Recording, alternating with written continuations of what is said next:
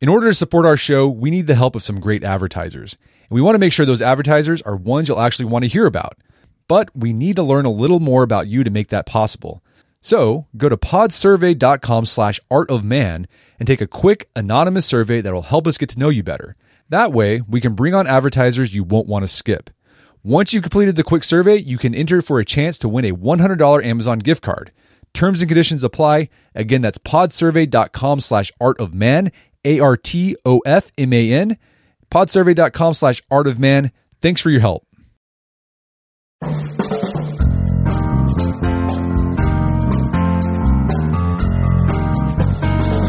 Brett McKay here, and welcome to another edition of the Art of Manliness podcast. If you struggle to lose weight, you may blame an inherently slow metabolism. But is your metabolism really to blame, and can you increase it in order to burn more fat? Today, we tackle these questions and more with Dr. John Berardi, who earned a PhD in exercise physiology and nutrient biochemistry, and is a writer, athlete, coach, and professor, as well as the co-founder of Precision Nutrition and the founder of the Changemaker Academy. John and I begin our discussion with what metabolism is, the components that make it up, and how much each element contributes to your body's energy expenditures, and which can be controlled. We then get into whether or not it's true that some people have an inherently slow or fast metabolism and how diet and exercise influences your metabolism, including whether or not dieting itself can slow your metabolism down and why you might want to consider wearing a weight vest around once you lose some body fat. We then discuss how intermittent fasting can increase your metabolic flexibility, whether there are certain foods that can boost your metabolic rate, and the best exercise routine for optimizing your metabolism. We also talk about how stress and sleep affect your metabolic health, and we end our conversation with John's best tips for maintaining optimal metabolic health and losing weight in general. After the show's over, check out our show notes at aom.is/metabolism.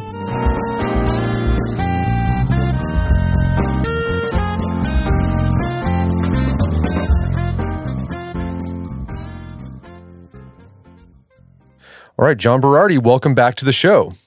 Oh, thanks for having me back. I really appreciate it. I always enjoy coming on. Before you and I started doing podcasts or articles together or whatever, I was a huge fan of the site and of the podcast. So it's really an honor to chat with you, man. Well, thanks so much. So you are a nutrition coach. You have your PhD in exercise physiology and nutrition biochemistry. Yep. We had you on the show a couple years ago to talk about the science of intermittent fasting. That's episode number 328 for those who want to check that out.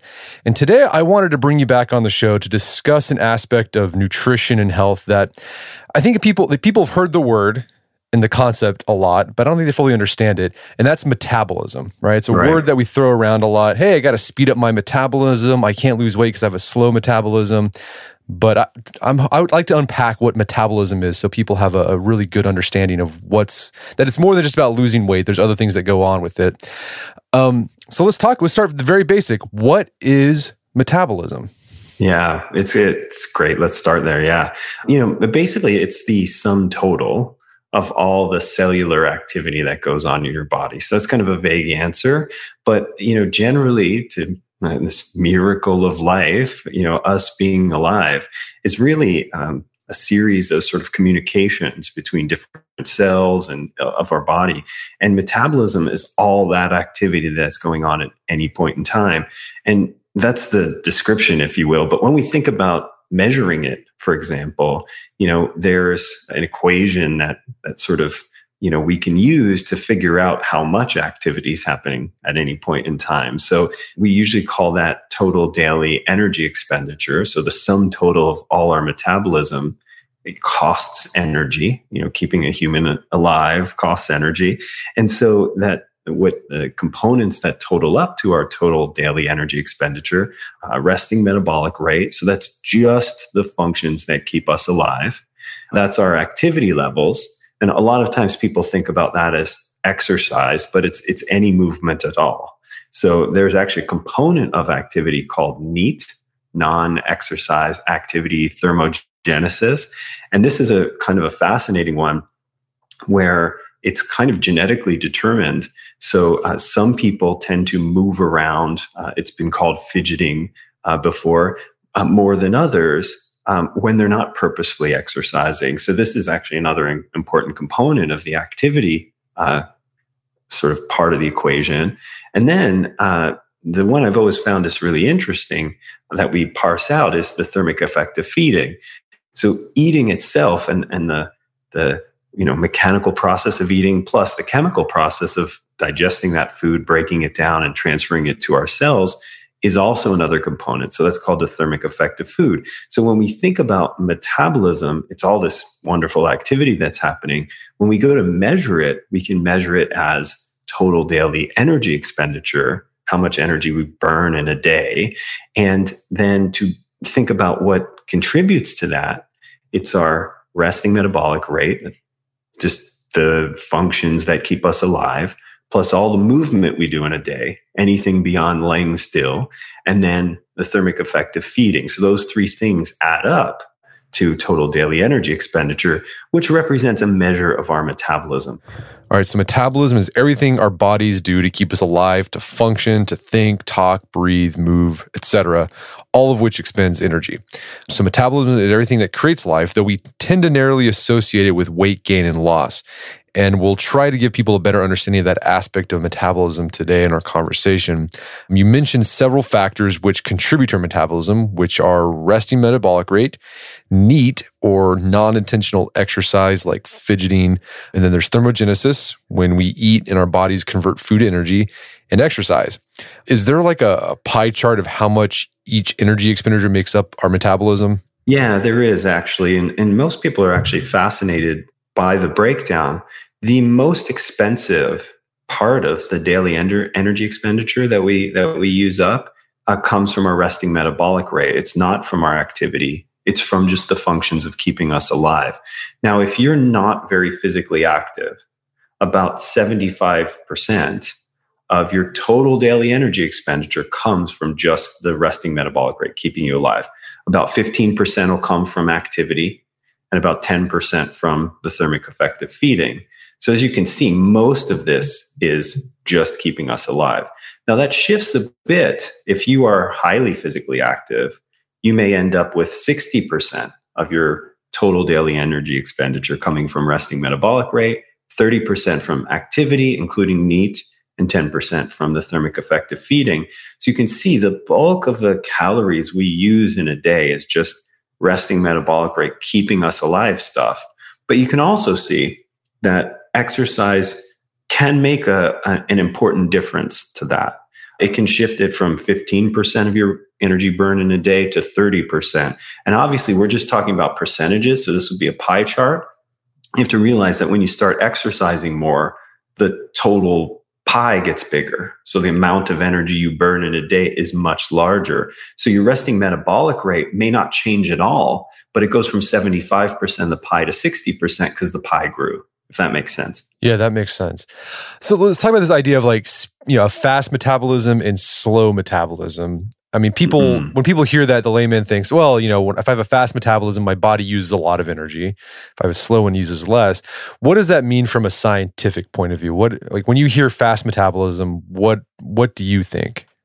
Yeah, I mean, the thing is there are individual differences for sure. I mean, you only need to look around the world and see there's some people who seem like they can eat all they want with no regard for, caloric intake, and not exercise at all, and their body appears skinny, quote unquote. And others who really seem to watch what they eat and they do purposeful exercise, and they may have a heavier body weight or carry more body fat. So there are some factors that affect resting metabolic rate, because that's what we're thinking about when we think about, hey, let's say exercise was equal, two people have different bodies. Well, then their metabolisms might be different based on their resting metabolic rate. But what we often find is that there are like subtle things that actually shift the rest of their lifestyle that make it less about this sort of magical, like a fairy waved a metabolism wand over them and made them a fast metabolism or a slow metabolism. So for example, a lot of people, who think they have a very fast metabolism actually don't understand the impact of NEAT, and that they are fidgeters. So they may burn an extra 10, 15% calories each day just fidgeting around. So they may not, quote unquote, go to the gym. Whereas, someone with low NEAT who does go to the gym could end up burning fewer calories in the day, even though they're like, what the heck? I go to the gym for an hour every day. So oftentimes there isn't any magical disappearance of calories or appearance of calories. It's this simple equation: resting metabolic rate plus activity, either purposeful or unintentional, and thermic effective feeding. So if someone has a quote unquote slow metabolism, you just have to look at the equation and say, well, what's slow? Is it thermic effective feeding? Probably not, because that's pretty standard between people. Is it their resting metabolic rate? Probably not. That could be plus or minus, but our resting metabolic rate's largely determined by body size. So if you're a bigger person, it'll be higher. And if you're a smaller person, it'll be lower. And that makes total sense, because if you're bigger, you have more cellular function to account for. And then your size also influences the activity burn too, because if you're a bigger person, it's harder to carry that weight around when you do move. It's often why when people lose weight at, let's say, a certain caloric deficit, like they're following a quote unquote diet or eating fewer calories, and they start to lose weight, and then that weight loss plateaus, and they're like, I don't understand. I'm still at the same deficit. I'm even exercising a bit more. Well, they've lost weight, so it's less expensive to carry around the current weight they are.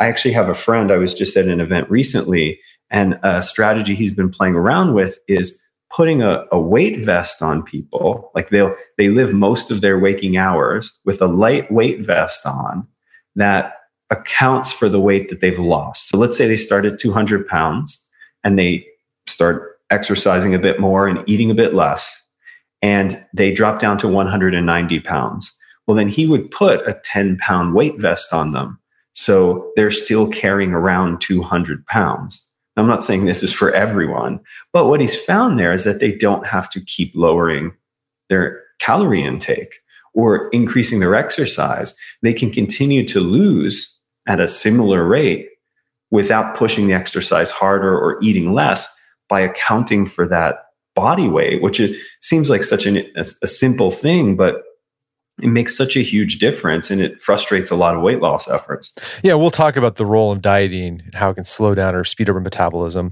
But I think another interesting concept that you've written about in different places is this idea about understanding how our metabolism or our body wants to be efficient.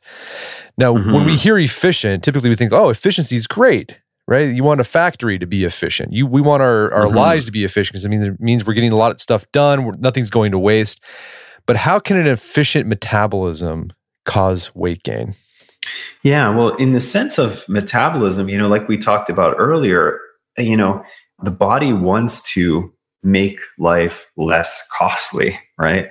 So, we don't often get more efficient at let's say our resting metabolic rate, but it often comes to play with exercise, for example.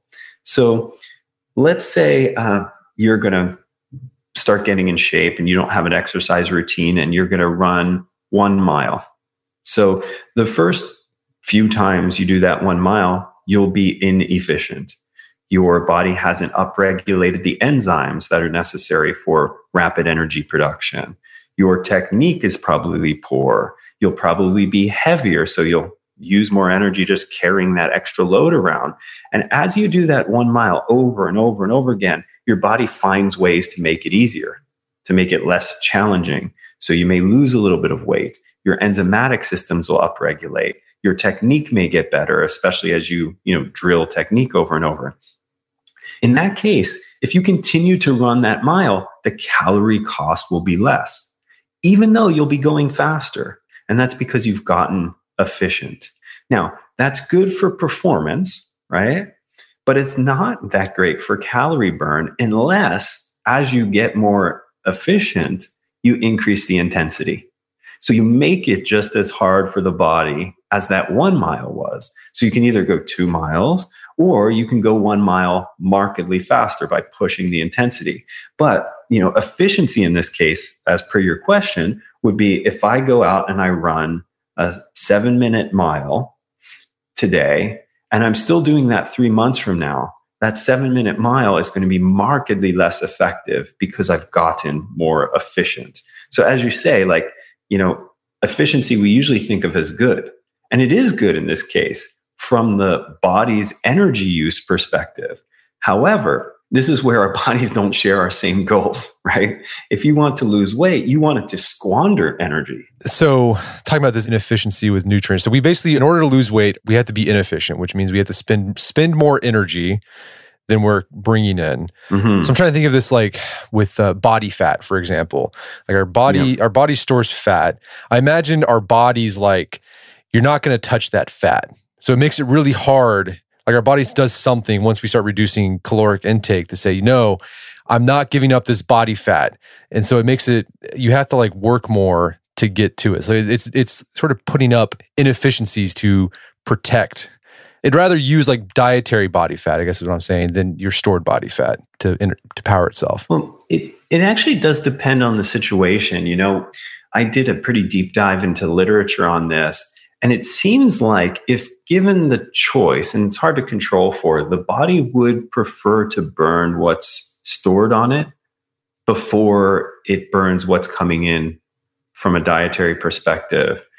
It's why intermittent fasting, for example, although it takes a little bit of time to adapt to, it's why it ends up working fairly well. Because most of us have loads of meals stored on our body that the body actually wants to eat.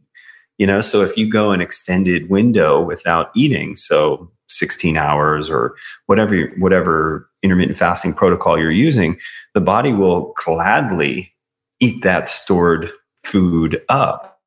The challenge is, and this is what you're bringing up, is that at first, when we train the body to eat the food that's coming in, so we eat on a very regular cadence, and the body's used to that, it'll actually become what's called sort of metabolically inflexible. And this is the more interesting concept than fast or slow metabolism. To me, it's metabolic flexibility. The idea that I could not eat for an entire day, let's say, and instead of getting low blood sugar and feeling really low energy, because my body hasn't yet figured out or upregulated the pathways to eat the food that's already on me, I'll actually do that. So one of the best ways to actually teach metabolic flexibility to the body is systematically over time doing extended fasts. So let's say you normally only fast for 10 hours with an overnight sleep. Well, then you might push it to 11 or 12, and then 13 or 14, and then 15 or 16, not as a life project, but as a training program, a short-term training program for metabolic flexibility. So your body starts to learn, when I don't get external food coming in my mouth, I can just upregulate certain hormones and certain enzymes so that I can eat the food that's already on me. So, like we talked about last time on the podcast, intermittent fasting does all these things, some good, some not so good, depending on the person and the goal and the conditions. But one of the things that I think it can do, not as a lifestyle choice, but just as a training program, it can help with this metabolic flexibility thing and teach the body, hey, if carbs are coming in, I can use those. If fats are coming in, I can use those. If nothing's coming in, I've got loads of carbs and fats on my body already. I can just use those. And so one of the things I often hear when people think about, let's say, skipping breakfast is, I get way too hypoglycemic and I feel terrible. And that makes sense. If you are on a program of eating frequently, your body doesn't know how to tap into the stored food that's already on it. So we train it. And then it becomes a choice, not necessarily that I want everyone to do that, but it becomes an option. You could skip breakfast or not. Well, let's talk about diet and metabolism and weight loss, because when someone needs to lose weight, the first thing they think is, well, I got to reduce the amount of food I eat. Mm-hmm. And as you mentioned earlier, that will work. You'll lose weight, but then you'll reach a point where it no longer works. Mm-hmm. So what's going on in our body? Or is it because our body is smaller, it requires less calories, so it's not burning? You're no longer in a calorie deficit? Yeah, well, that's it. Most people think it's that dieting itself slows down the metabolism. So like when I eat less food, I burn fewer calories. And that's true for some people and not true for others. But even for the people it's true for, it's probably largely irrelevant. So, there's been some studies showing that there's folks with what's called sort of a thrifty or a spendthrift metabolisms. So the first study I saw on this was where they took a big group of individuals and they overfed them. So they put them on a weight gain diet. And I think it was 1,000 extra calories a day. So that would be that would accumulate calories pretty quick, and you gain weight pretty fast. And so what they found at the end of this sort of 12-week period of overfeeding was that there was a group of people that gained almost no weight, and there was a group of people that gained like 35 pounds. And so when they looked at them, they had to sort of looked at matching on body size and reported caloric intake and activity levels. They were like, it doesn't make sense why this group would gain no weight. I mean, we overfed them a lot of calories over the course of this protocol. And what they concluded was that, and then subsequent studies sort of backed this up, was that there was a type of metabolism that was called spendthrift. So as these people ate more, they found ways to burn more calories in the day. So they may have done more purposeful activity, but most of it probably came from NEAT, this non-intentional activity. So fidgeting, walking around. I often think about this, like, you ever seen people who take a phone call and they just pace while they're talking on the phone? Right. Well, that's an example of NEAT, right? They're not I'm going to exercise now, right? But they just walk 5 miles while they do an hour-long phone conversation, where others may be sitting down for that whole conversation. And that matters in terms of the accumulation of energy expenditure. So that's what these sort of spendthrift people do, where the thrifty people didn't upregulate at all. So the same thing happens in the case of weight loss. There are some people, when they lower their calorie intake, their calorie burn stays the same when adjusted for their new body weight. There's others that when they lower their energy intake, they burn fewer calories when adjusted for activity levels. But as you said, and as we talked about earlier, most of the effect when you're quote unquote dieting happens from weight loss. You lose weight and you burn fewer calories just moving around. So every step you take costs less because of the weight loss. So it has very little to do with dieting, slowing down our metabolism. Although for some people that might be a small difference, it's mostly the weight loss that sort of makes it more efficient to move around.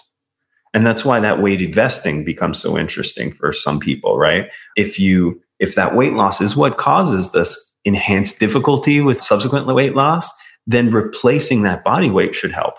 Well, so apart from putting on a weight vest, I mean, the other option is once you reach that plateau is you just have to reduce calories a bit more in order to keep weight loss either going. Exercise a bit more or reduce calories a bit more, yes. But there's only so far you can go that, right? You can only drive down the amount of calories you consume so much before like you're not eating anything.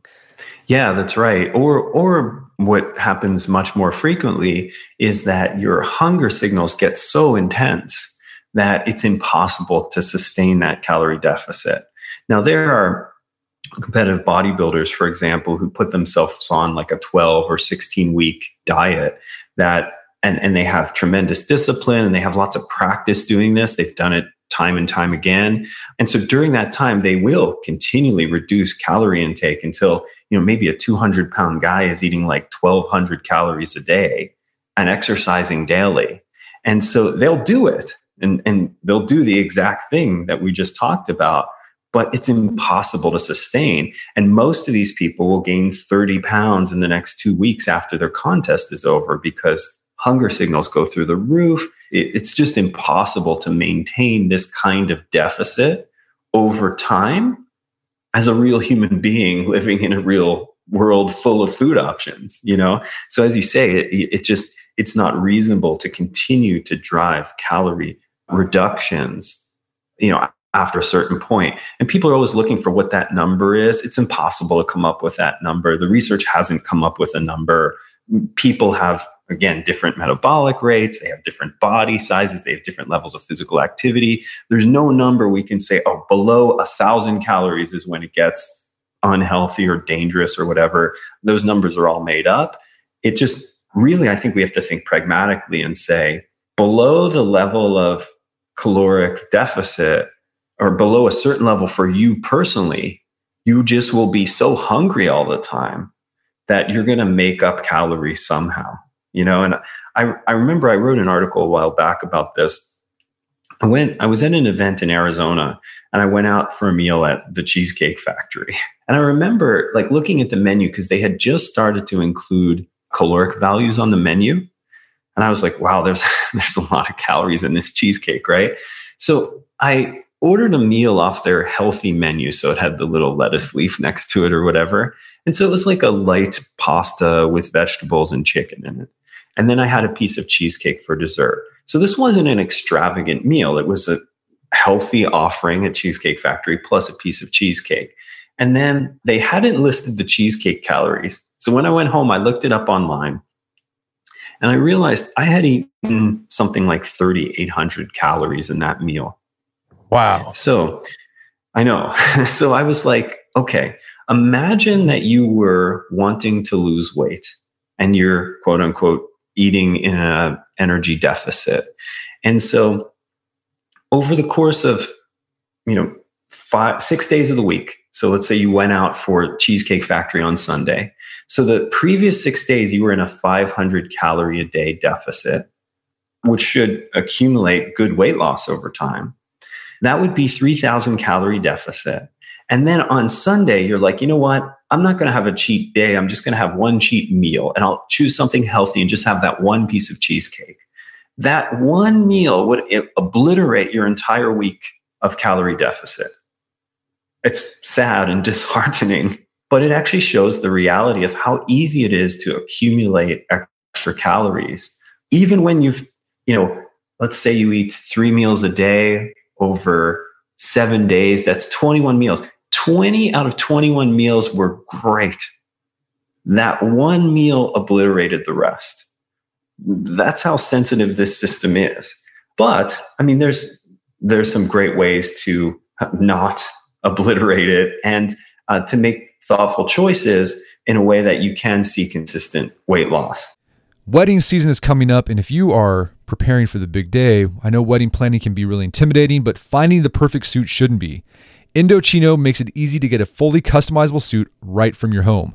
Don't just wear any suit on your big day, wear a custom made-to-measure suit. Suits start at just $499, which is about the same price you'd pay for an off-the-rack suit at a department store. And they've also got custom made-to-measure shirts starting at just $89. So I've talked about my Indochino suit on the podcast before. They've been a long-time podcast sponsor. It's navy blue. The measuring process was super easy. They got these video guides you follow. You'll need another set of hands to help you out with that. But the really fun part is customizing it. Got to customize how I wanted the lapels on the jacket, the pockets, the lining. I went no pleats on the pants on this suit. A lot of fun. And then in a few weeks, you have a made-to-measure custom suit sent directly to your door. When planning your wedding, get a suit as unique as you with Indochino. Go to Indochino.com and use code manliness to get 10% off any purchase of $399 or more. That's INDOCHINO.com, promo code manliness. All right, if you have a family, then you need to get term life insurance to protect them. It's one of the smartest financial decisions you can make, and the start of the new year is the perfect time to get it done so you can focus on whatever else the year has in store for you. Fabric by Gerber Life was designed by parents for parents to help you get a high-quality, surprisingly affordable term life insurance policy in less than 10 minutes.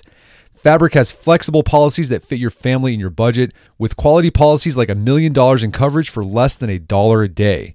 There's no risk to apply. They have a 30-day money-back guarantee, and you can cancel at any time. I remember when I was a new dad, I had a lot of thoughts going through my head. One of them was, how can I take care of my family when I'm gone if something happens to me? Well, so one of the first things I did, I got term life insurance, one of the best decisions I made. Join the thousands of parents who trust Fabric to protect their family. Apply today in just minutes at meetfabric.com/manliness. That's meetfabric.com/manliness. MEET fabric.com/manliness. Policies issued by Western Southern Life Assurance Company, not available in certain states. Prices subject to underwriting and health questions. Daylight saving time is starting up again. The goal of this is to give us more daylight from March through November. By setting our clocks forward, it may feel like there are more hours in the day, but if you're hiring, it doesn't necessarily help you find qualified candidates for your roles any sooner. There is only one way to do that: ZipRecruiter. And right now you can try it for free at ZipRecruiter.com/manliness. ZipRecruiter works around the clock to help you find qualified candidates. Once you post your job on ZipRecruiter, they send it to 100 plus job sites so you can reach more of the right people. ZipRecruiter's smart technology also quickly scans thousands of resumes to identify people whose skills and experience match your job. Spring forward with a new hiring partner, ZipRecruiter, and find top talent sooner. See why 4 out of 5 employers who post a job on ZipRecruiter get a quality candidate within the first day. Just go to this exclusive web address to try ZipRecruiter for free. ZipRecruiter.com/manliness. Once again, that's ZipRecruiter.com/manliness. ZipRecruiter, the smartest way to hire. Picture that thing you've always wanted to learn. All right, you got that in your head? Now picture learning it from the person who's literally the best at it in the world. That's what you get with Masterclass. This year, learn from the best to become your best with Masterclass. Masterclass offers over 180 world-class instructors, and many of these instructors are former AOM podcast guests. You can learn negotiation from Chris Voss, leadership skills from Jocko Willink, how to master your habits with James Clear. Plus, every new membership comes with a 30-day money-back guarantee, so there's no risk. So recently I went through the masterclass on negotiation with Chris Voss. A lot of useful information in there. Talked about the value of no in negotiation, how to use your body language and speech patterns to get your best out of a negotiation. Very well done. I really enjoyed it and got a lot out of it. Right now, listeners of our podcast can get an additional 15% off an annual membership at masterclass.com/AOM. Get 15% off right now at masterclass.com/AOM. Masterclass.com/AOM. Check out the masterclass on negotiation with Chris Voss. Well, I think understanding that as you lose weight, your body requires less calories to function can explain like the sort of the phenomenon of yo-yo dieting. You know, people they'll say they lose 15 pounds. Like, well, I lost 15 pounds. I can go back and I can eat good food again. But it's like, no, you can't, because your body requires less calories because it's smaller. And so if you go back to eating like how you did when you weighed 15 pounds heavier, you're going to gain 15 pounds again. That's right. And maybe even a little bit extra, because if you lost the weight by being pretty restrictive, then rarely do people go back to eating normal after they've been on a calorie deficit. What they do is they go back to eating normal plus 10 or 20%. And that if you track people's intake, that's exactly what happens. They eat at 80% of normal for a while, they lose the 15 pounds. And then when they quote unquote go back to normal, there's an overcompensation. And so that's why they end up gaining back the 15 plus a little bit of extra. Like you said, there's less metabolic cost now they're eating well over their needs, even higher than they would have been eating before. And so this is why yo-yo dieting happens. And it's why the cliche exists. This has to become some kind of set of lifestyle choices rather than a short-term weight manipulation strategy. Right. So instead of thinking diet, think of, okay, well, how am I going to eat to get the goal, to maintain the weight I want to keep or whatever? Yeah. The thing I often say about this, especially to people new to maybe trying to, manipulate their body or improve their health, is that often people, they overestimate how hard it's going to be and they underestimate how long it's going to take. So, this idea of making smarter eating and exercise decisions as a lifestyle choice, it seems in your mind, when you don't know what the strategies are yet, like it's going to be really hard, but it's actually not. There's just small interventions that you can do. It's just going to take a long period of time, and you have to be consistent with those, And you mentioned, so instead of letting that Cheesecake Factory meal ruin a week worth of thing, like how can you still enjoy and have, enjoy food, like say a cheesecake, but not let it completely derail what you've, whatever progress you made? Well, I think, as we start thinking about the different factors that can contribute to, let's say, sort of weight loss and improvements of health, we have to look at this combination of exercise, nutrition, sleep, and stress management. These 4 things all have to be accounted for, or else one or more of them is going to sabotage the work on the other. So one way to not have one piece of cheesecake, quote unquote, sabotage your diet for the week is that you have enough exercise caloric expenditure over the course of the week that it's not a problem. And, if you do have one week that you're in calorie maintenance, let's say, because you ate cheesecake, it's okay because the next week you'll be in a deficit. So usually I like to really build out someone's thinking around this by looking at the specific strategies around exercise, nutrition, sleep, and stress management. We can get into them when you want, but that can help contribute to this in the long run so that a piece of cheesecake will be irrelevant. Gotcha. Well, let's talk about exercise and its role in metabolism. So there's resting metabolic rate, nothing really we can do to change that. There's the NEAT, but we can manage or have control over our exercise. So are there types of exercise that are really good at revving up our metabolism, causing us to expend more energy? Yeah, I mean, my favorite recommendation here is sort of mixed modal exercise. And, it's kind of a technical industry term, but it basically means each week you should do some strength training. So some weights, whether it's with body weight or whether it's with external loads, irrelevant. You should do some kind of interval training. So people have called it HIIT or high intensity interval training, but we don't have to use the conventional methods of doing that. I mean, this could be sprint, go out on the road, sprint one mailbox to the next, walk the next mailbox, sprint the next one. You can do it could be on a rowing machine. It could be with a kettlebell. There's all kinds of ways of doing high intensity exercise. And then the third would be a low intensity mode for, an aerobic type of exercise. And it could be even less than what you're thinking of as aerobic right now. It could be just going for a walk a few nights a week. So the idea would be that nearly every day, you're doing some kind of activity. That doesn't mean going to the gym. I could just be a walk outside. But, over the course of a week or two even, you will have mixed modes. So the strength training will help with building strength, confidence, physical capacity, muscle mass, and it'll burn some calories. The high intensity interval training will create a different set of compensations in the body, all really, really positive, but will also burn some calories during the activity and will cause, a small but not insignificant increase in energy expenditure over the next few hours after the activity. And then your sort of low intensity sort of walks or bike rides or those kind of things will help accumulate, again, more physical capacities. But one of the other things I like about this is that it creates what we call sort of like a parasympathetic to sympathetic balance. If all your activity is very high intensity, it engages your sympathetic nervous system, which is kind of like your fight or flight nervous system. It produces a lot of epinephrine and norepinephrine. And too much of that creates too much stress in the body. So that's not to say do less of that kind of activity. It's to say balance it with parasympathetic activity, which is low intensity, stuff that gets your heart rate going, but not super hard. It doesn't cause muscle damage.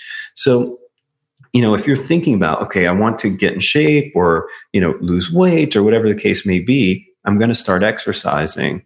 The direction you need to go is I have to find a way to get these three things in. And they have all kinds of different benefits, but they all work together to create this effect that I'm looking for. And part of it also isn't just I need to burn calories. It's also these physical capacities, but also body remodeling. Most people, if they lost 20 pounds but had the same shape that they have right now, would not be happy with that transformation. So what they actually want is a body remodeling. They want some of the fat around their waist and other areas to reduce, and they want some of the lean in, let's say, their shoulders or their thighs or whatever to increase. And that's a remodeling process that can only happen with mixed modal exercise. So that's how we build it out. And again, depending on your preferences, that mix can be different. I prefer strength training personally, so I do more of that than the others, but I still include the others. If walking is what you prefer, do more of that and then just include one of each of the others in a week. So we can work with preferences for sure. Well, let's talk about strength training. So strength training, one thing it does, it helps increase muscle mass. Is there anything to the idea that increased muscle mass makes you more metabolically active or you expend more energy? Well, there's a whole bunch of things. Like if we ask certain questions, we'll get answers to them. Whether those answers matter or not is irrelevant, or whether those answers matter or not is important. So this is one of those examples. So gaining muscle mass increases metabolic rate. is true, but it just increases it to such a small extent that it may not be relevant. There's another thing that people often ask, foods. Are there foods that speed up the metabolism? Yes, there are. Protein versus carbs and fats increases metabolic total daily energy expenditure. Chili pepper, spicy foods do. Caffeine containing foods, cacao, they all do, but they're probably not worth talking about because the effect of exercise, proper calorie balance in a week, sleep, and stress management are so big compared to these minute things. It would be like dropping one drop of red dye into a huge lake. Does the red dye dye the lake red? Well, it adds red to the lake, but it doesn't dye the lake red, So increased muscle mass, chili peppers, caffeine containing foods, do they speed up the metabolism? Yes, but at the same magnitude of one drop of red dye into a big lake. Okay, so that's good to know because don't obsess about those little minutia. Just eat right. Don't overeat if you're trying to lose weight or maintain weight, and make sure you mix up your exercise so you hit all those different modalities, and be consistent with it. And if you do those things, you're going to be in pretty good shape. Yeah, completely. Okay. Well, let's talk about the role of stress that it plays in our metabolism. So, what role does stress play in our metabolism?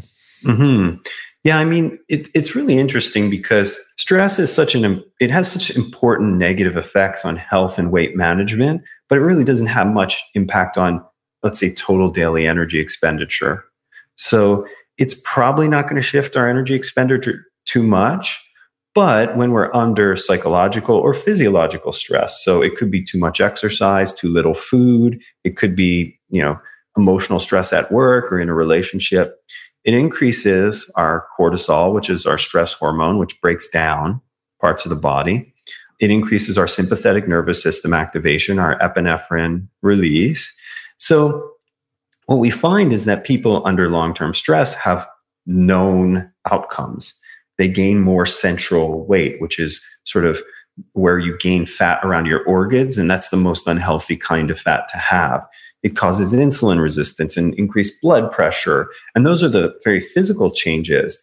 It also causes cravings. The research shows over and over again, when people are under psychological stress, they end up eating more foods that we consider foods that you should reduce. It causes problems with sleep. And then there's the social outcomes like social withdrawal and depression, and there's immune and hormonal changes. So one of the great books on this subject is called Why Zebras Don't Get Ulcers.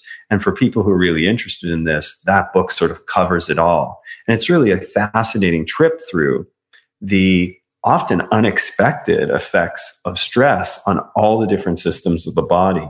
So while it's not necessarily like a potent energy expenditure disruptor, it can disrupt metabolic health through all the mechanisms that I just talked about. Yeah, I had this weird experience my recent training cycle. I think it might have been stress related. I'd love to get your input on this. So in July, I went on vacation to Vermont.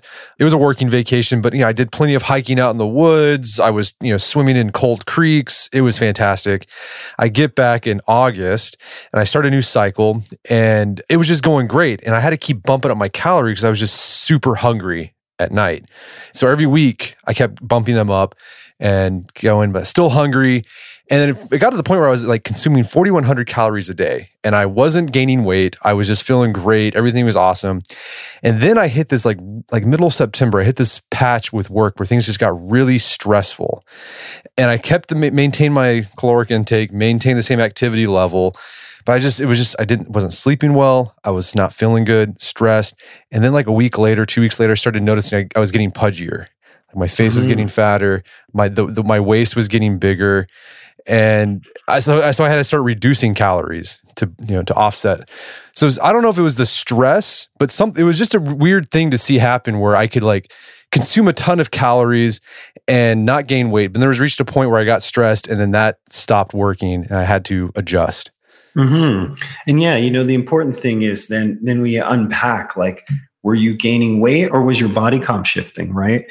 And the explanation for this is fairly easy unless it's something uncommon. Like as stress accumulates, we produce more cortisol, and cortisol actually can cause water retention. So it's one of the known effects, like an overproduction of cortisol is called Cushing's syndrome. And it's described by this sort of very round, what people have called sort of moon face, which is just a tremendous, like abnormal water retention. So again, sometimes it's really hard in the course of an individual personal life to figure out what's happening. You start to feel and look pudgy and you're like, oh, I'm gaining fat. But it could not be fat at all. It could just be water weight. And that's usually the first thing that happens in a quick kind of situation over the course of a week or two, where you're like, oh man, I don't know what's happening, but I look terrible. And oh, I have stress and I've got a lot of training load and all that. And so, I mean, it's also a great example of how delicate sort of the stress recovery balance is, right? I mean, you're training awesome. You're eating a lot of calories. Life is good in that zone. If you love training, you're probably getting stronger.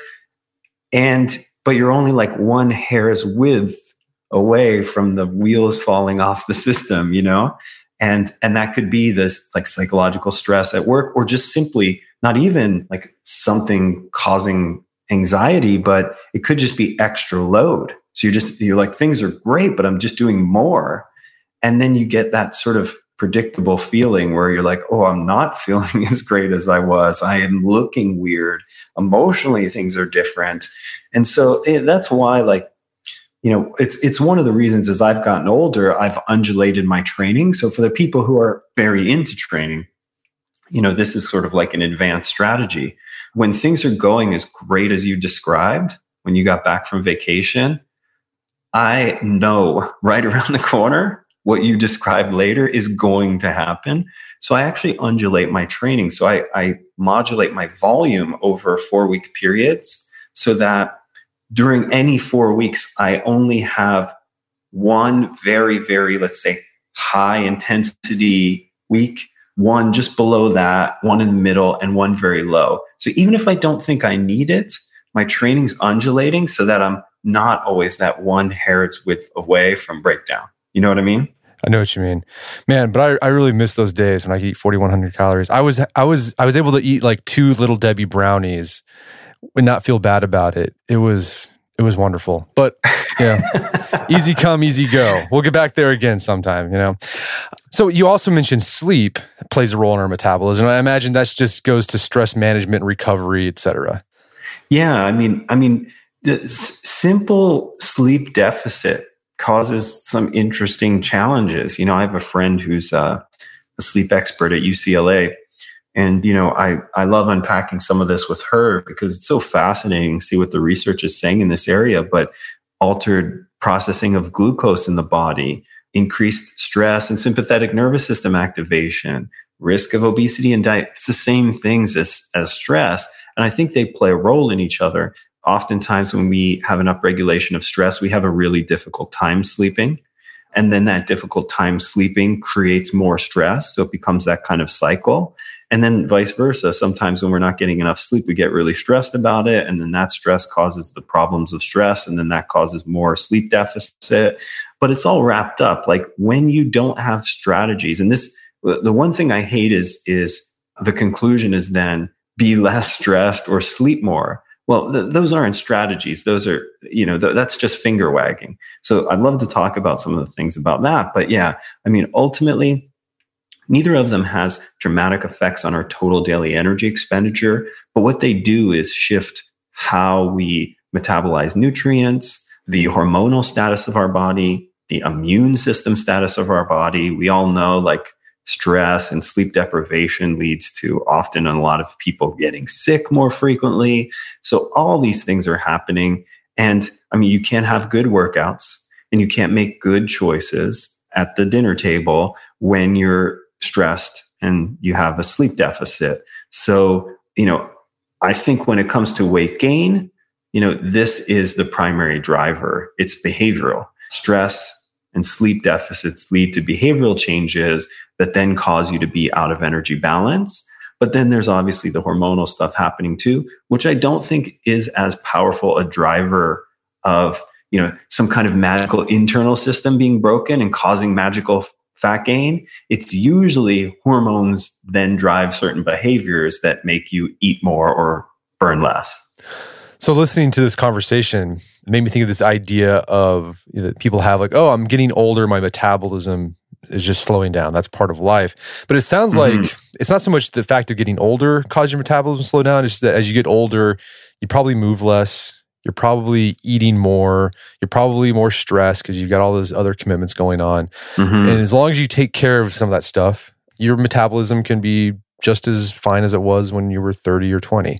Yeah, I mean, and it's just so hard to remember, isn't it? People will say, well, now that I'm in my 40s, my metabolism slowed down. I'm not less active. I actually go to the gym now and I didn't in my 20s.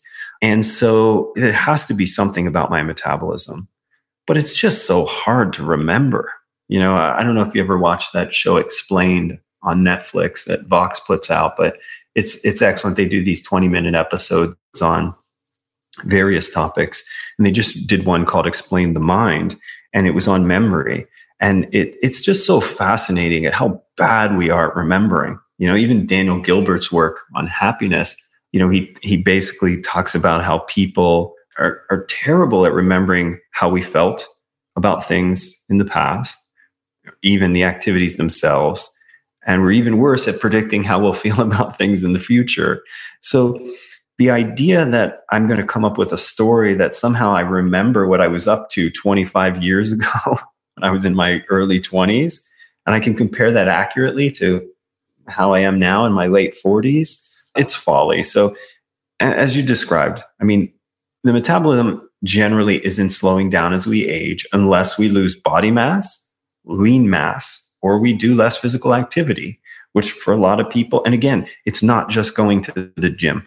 It's all the activities of daily living, So if we account for those, if we maintain or build lean mass, if we find ways to do more activity, if we take care of our sleep and stress management, then body weight and metabolic things should not be a problem as we get older, at least, as we talk about the management of body composition and body weight. So let's talk about what are things that people can do after listening to this episode to, they can't control completely their metabolism, but take more control over their metabolism. Yeah. I mean, if we're talking about metabolism, the only thing is that we can drive is the activity piece, right? But when we talk about sort of getting in shape, then again, it's these sort of four things we need to look at. Exercise, right? So mixed modal exercise, do something daily. Doesn't always have to be a workout, right? So, and it's something with an interval sort of component to it. It's hard for a bit, you rest for a bit, hard for a bit, rest for a bit. Sometimes when I travel, I just go to a hotel gym, I get on the treadmill, I put it at a fast pace, I run for 30 seconds, then I jump off it for 30 seconds. And I do that like 10 times. It lasts 5 minutes. It's really hard, but it's only 5 minutes. And then, so there's your intervals. Then you do some kind of strength training, and then you do some kind of, parasympathetic recovery. Go for a hike in nature, go for a walk around the neighborhood, go for a bike ride, that kind of stuff. So that's the first component, right? People have to get this into their lives. If you want weight management and body composition as part of your goal set, you have to do mixed modal exercise like this. The second thing is, let's talk about sleep, right? Progressively moving toward 8 hours a night. All the research suggests that, less than that is too little.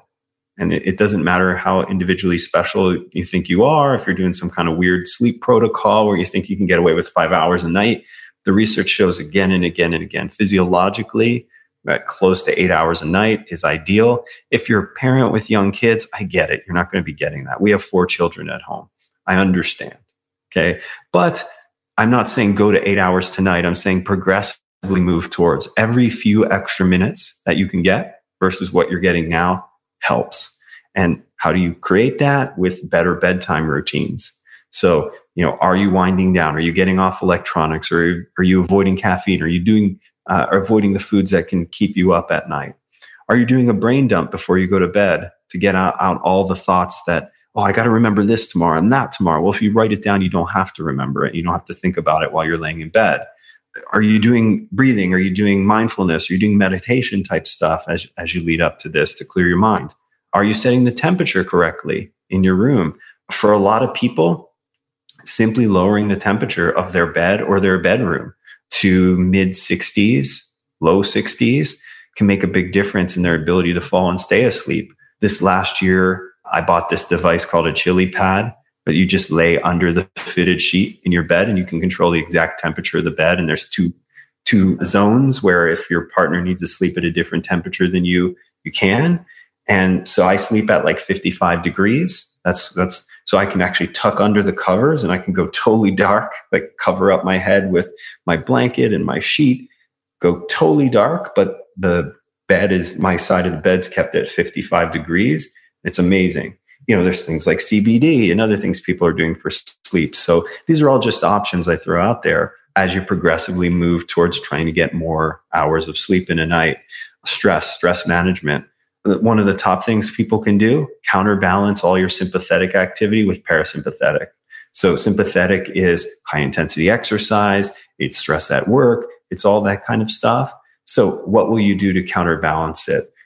Going for a walk in nature, going for a walk outside, listening to music, having a bath at night, ways to wind down and get this sort of sympathetic is usually called your fight or flight system, and parasympathetic is called your rest and digest system. So trying to activate that rest and digest system. A long time ago, even before the current sort of resurgence of cannabis research and things like that, a group of athletes I was working with, strength and power athletes, were using cannabis regularly.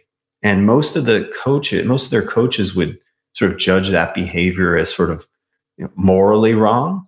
And I was just really curious why they were doing it, because they were doing it so regularly and they kept talking about how it enhanced their training.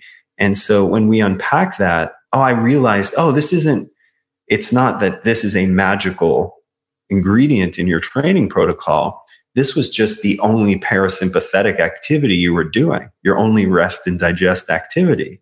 So I was like, okay, cool. Maybe we don't need to smoke weed every night, guys. Maybe we can do these other strategies to counterbalance our sympathetic nervous system.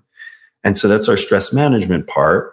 And then on the nutrition side, the interventions for most people are fairly straightforward. Most people starting to pay attention to this for the first time have a bunch of what we'll call subclinical deficiencies. So they won't be getting enough protein. They won't be getting enough omega-3 fats. They won't be getting enough water, and they won't be getting enough vitamins and minerals from their food intake. So then when we correct those and then we find strategies to not eat too much, usually people are able to manage their body composition well. Now there's so many ideas. We could do a whole nother podcast on, low carb versus moderate carb, keto and paleo and plant-based eating and all that stuff. But I think most of them work because when you pay attention to what you're eating and you set up a bunch of rules, those rules prevent you from eating too much. And if you have a book to sell, that's a really short book. So you have to then talk about why plant-based does X, Y, and Z physiologically, or why all meat does X, Y, and Z physiologically. But I think the biggest driver, because we know people who eat, let's say, keto, and we know people who eat plant-based, and in both cases, there are people who look great, feel great, perform great on either one of those. So we have to look at what's common between them. And what's common is that both of them help prevent eating too much. So whatever strategy you use, we often teach people to just get really in tune with their hunger and appetite awareness. So we do that by having them practice for a week or two, eating slowly. And it's not a life practice necessarily, although for some people it needs to be. But it's a practice to start to get in tune with our appetite cues and then eat until satisfied, not stuffed. So that's the next practice we do for another week or two. And we train people on what stuffed feels like, what satisfied feels like, what still a little hungry feels like. And we help them get into that zone where they're paying attention. And then once their protein, omega-3s, water, and vitamin intake is good from eating lots of fruits and vegetables, then when they can just regulate through eating till satisfied, not stuffed, and again, it takes a while to practice this and learn the skill, then we don't need to count a lot of things or restrict a lot of things. So, whether this is a metabolic health protocol or not, it has a lot to do with, weight management, body composition. So, again, exercise, mixed modal, sleep, any extra minutes are positive. Stress, you got to find something parasympathetic to do in your life. And then nutrition, get rid of those 4 basic deficiencies and find ways not to eat too much. I mean, this is the prescription for anyone who wants to look, feel, and perform better. Well, John, where can people go to learn more about your work? So if you're listening and you want to check out, strategies, articles for looking, feeling, and performing better, as I just mentioned, we have over 1,000 of them for free at precisionnutrition.com. So if you're kind of looking for, having all your nutrition questions answered, we've probably answered every question you could possibly have. What do you think about dairy? What do you think about keto? What about plant-based diets? How do I lower my blood pressure? How do I lose 20 pounds? We've written about that, definitive, research-based, evidence-based articles. So you can come to precisionnutrition.com. And then my newest project is actually for people who work in health and fitness or who want to. It's called the Changemaker Academy. So it's changemakeracademy.com. And so, I wrote a new book for people working in health and fitness or who want to help them turn their passion for health and fitness into a meaningful purpose and a successful career. And it's called Changemaker. And so if people pop over to changemakeracademy.com, they can download free sample of the book. And so those are the 2 places people can come check me out. All right. Well, John Berardi, thanks so much for your time. It's been a pleasure. Oh, thanks, man. I appreciate you having me. And I hope everyone who spent the time with us learned a little bit today. Not only just learning, but they have some next actions that can make a difference in their lives. My guest today was John Berardi. He's the owner of Precision Nutrition. Check out precisionnutrition.com where you can find out more about the services there, as well as lots of free content about diet and nutrition. Also check out his website, johnberardi.com, where you can learn more about his new book, Changemaker. It's available on amazon.com. And check out our show notes at aom.is/metabolism, where you can find links to resources where you can delve deeper into this topic.